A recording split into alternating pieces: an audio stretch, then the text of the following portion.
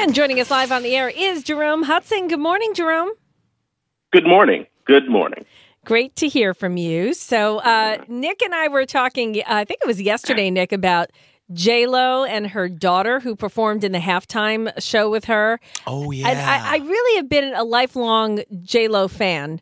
And, really disappointed in where she's been going lately with politics. And now this. She has to have a nondescript child. Yes, this was a L.A. Dodgers Foundation event, and Jennifer Lopez was apparently the headliner, and she was joined on the stage by her 14 daughter, who J-Lo referred to as they and them. As sort of a glorified English major. Just the bastardization of grammar is what insults me first and foremost, I guess. Jennifer Lopez, though, referring to her 14-year-old daughter as they and them, I mean, she's just the latest in a growing line of celebrities. I think the craze was sort of like naming your kid some ridiculous inanimate object like Apple. Right. And it's sort of morphed into, what is being glorified as the celebration and liberation of sexuality. Mm-hmm. And, a 14-year-old, she's a girl. She's a she. I think the majority of people out there are sane, and they look at this, sort of scratching their head. I can't quite, make anything of it other than to say that, in the 60s, before I was born, but certainly anyone under the sound of my voice can remember that decade and how there was this loosening of morals. We sort of lost our grip on reality, and there was this embrace of, this sort of sexual liberation. If it feels good, do it. And it didn't work out too well in the aftermath of that. And I hope that this is sort of a passing fad, but it being led by some of our most well-known and celebrated celebrities is sad, but ultimately not very shocking. Hey, Jerome, do you remember, it may have been a decade or so ago, when it seemed like every Hollywood celebrity had to have that stupid little toy dog that could fit in their purse? Do you remember that? It was it was like a robotic dog, right? I think it was like a Kia commercial. No. It was like Pomeranian. like Paris Hilton had her dog with her all the time. Right. And right. yeah, okay. I feel that. Yes, I feel that that's this year's dog. To have your kid be non-binary. Yeah, it has all the trappings of a fad for sure. It's so dangerous. It just popped up out of nowhere. Yeah. And you know what? I know of a woman who has a son, and that's the only child she has. And she buys him dresses. And I'm like, why? She's like, well, he likes to wear dresses. And I'm like, okay. Yeah. So like, how old is the child? 5. Yeah. See, so to me, like, it's almost like which came first, the chicken or the egg? You know what I mean? Like, there are people that are doing this to their children. And I think it's, I think it's abusive. I really do. I distinctly remember being 7 years old and saying that I want a boyfriend. I mean, I meant girlfriend, but I said boyfriend. I remember my mom, we were walking to my grandmother's house, and my grandmother, thank God, was like hearing impaired for most of the time that I knew her. Mm-hmm. But I just remember my niece sort of just like giggling, and my mom, she didn't explode, but she sort of turned around and you mean gave girlfriend? Me a look. Yeah, and I think I may have actually had a girlfriend at the time. But the point is that look, I mean, there are some children who, I full disclosure, I went on it wasn't a blind date. It was a Bumble date. And I know Bumble is like a leftist dating, run by leftists, whatever. Really? This woman is about to retire from the military after 20 years. and her son is 15 now, and she's telling me on this first date about how her son started talking about how he was gay at the age of 3. I understand that those situations occur, but they're minimalist and episodic, and certainly not the majority. Kids say the darndest thing, literally. Yeah. And for adults, you're supposed to nurture and guide them toward the natural order. What Jennifer Lopez is doing, what Charlize Theron is doing, and Jamie Lee Curtis did, and the list just goes on and on and on.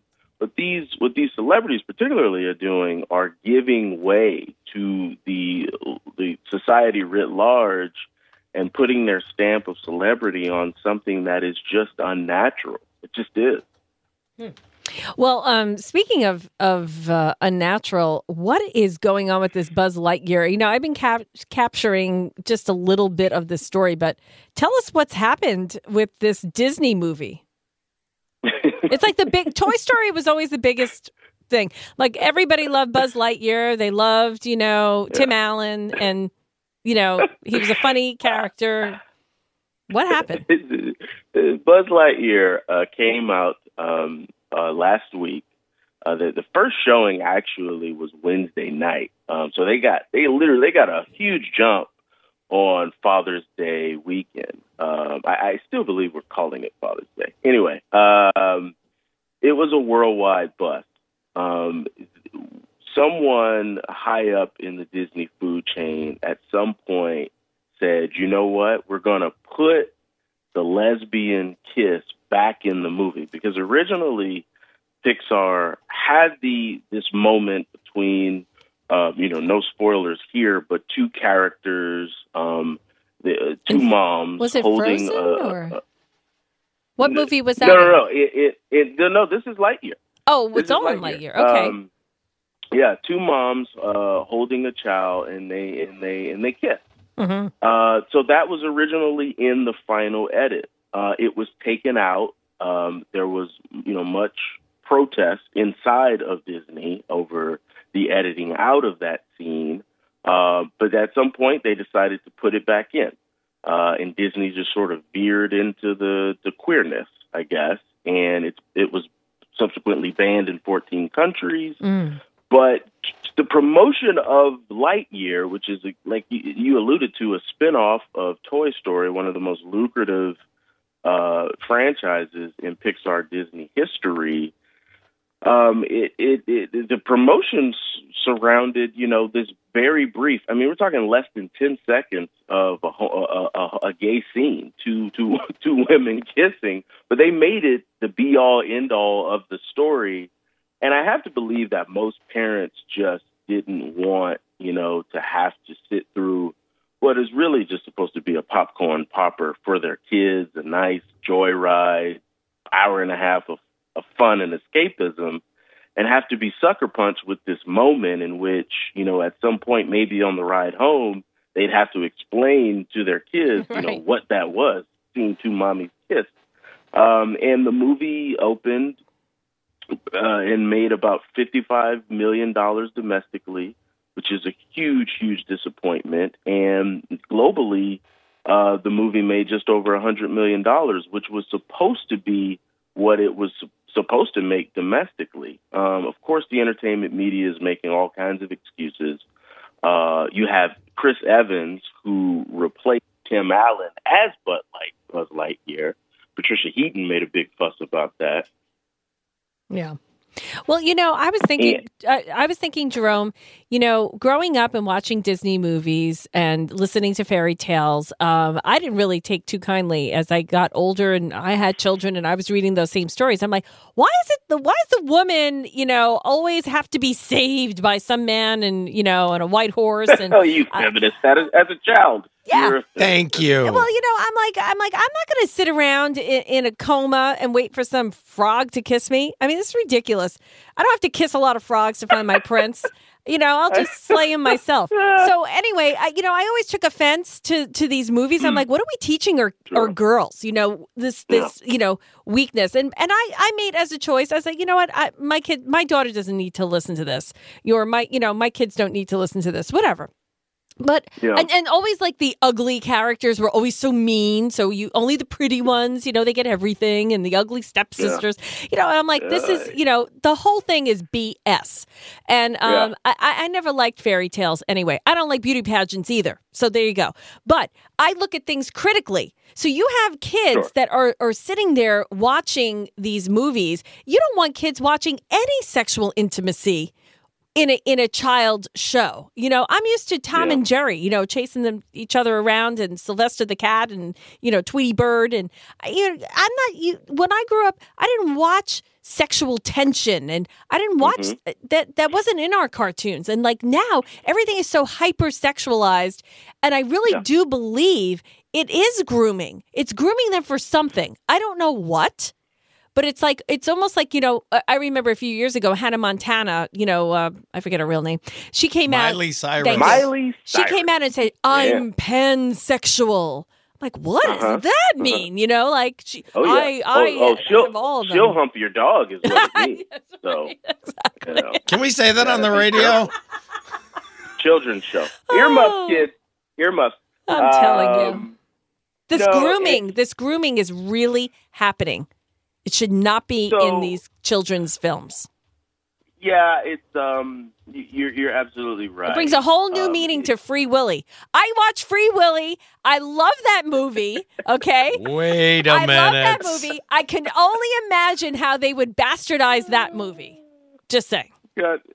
No, it's you're absolutely right. So apparently, we have this report. The wealthy Americans are building a sexual environment where impressionable children and youths will be carefully steered by governments into a new destabilizing kaleidoscope of transgender and other synthetic sexual identity, according to Tablet Magazine. This is a report by Breitbart's Neil Monroe, where he basically is reporting on this Tablet Magazine report that the wealthy Pritzker family is basically funding the transgender movement, the science behind it, the studies, a lot of the medication. And so people are probably wondering, like, where did all this come from? Oftentimes, as the great Peter Schweitzer has taught us, just follow the money. But that doesn't really explain it for Disney. It's not just Lightyear that they gave up. It's, this brief kiss at the end of Episode 9, the Star Wars movie. They made a huge deal about two people kissing barely off camera. The latest Doctor Strange movie is centered around a young girl whose parents are lesbian, and they made a big fuss about it. I wrote an op-ed at Breitbart 10 years ago when Barack Obama walked back to the podium and answered a question about a young man who came out as the first NBA guard or NBA player. And I was like, this is the president of the United States celebrating a grown-ass man's sexuality. Because at the end of the day, that's all it is. Your identity, who you have sex with or who you don't have sex with, doesn't even rank, as far as I'm concerned, in the top 100 most interesting things about you. But that's what the left has done, and for whatever reason, Disney is embracing it, and it's hurting their bottom line because the market is rejecting it. Yeah. Well, onward and upward, upstream with Breitbart News, Jerome Hudson, the tragic kingdom, as you called it. I'm, I really don't. I just say, if you're going to let your kids watch something, make sure you screen it first. Like, everything needs to be screened. You have to be vigilant. You do. Days. And every one of those, movies, it's a teaching moment. And you can teach your kids. Like, I love the movie Penguin. I went to see the Penguin movie where there's real penguins and how they protect their baby eggs and all that stuff. That was great. I was like, wow, this is a great movie. Lot to talk about there. But, I mean, if I have to explain, kissing or, something else, I don't.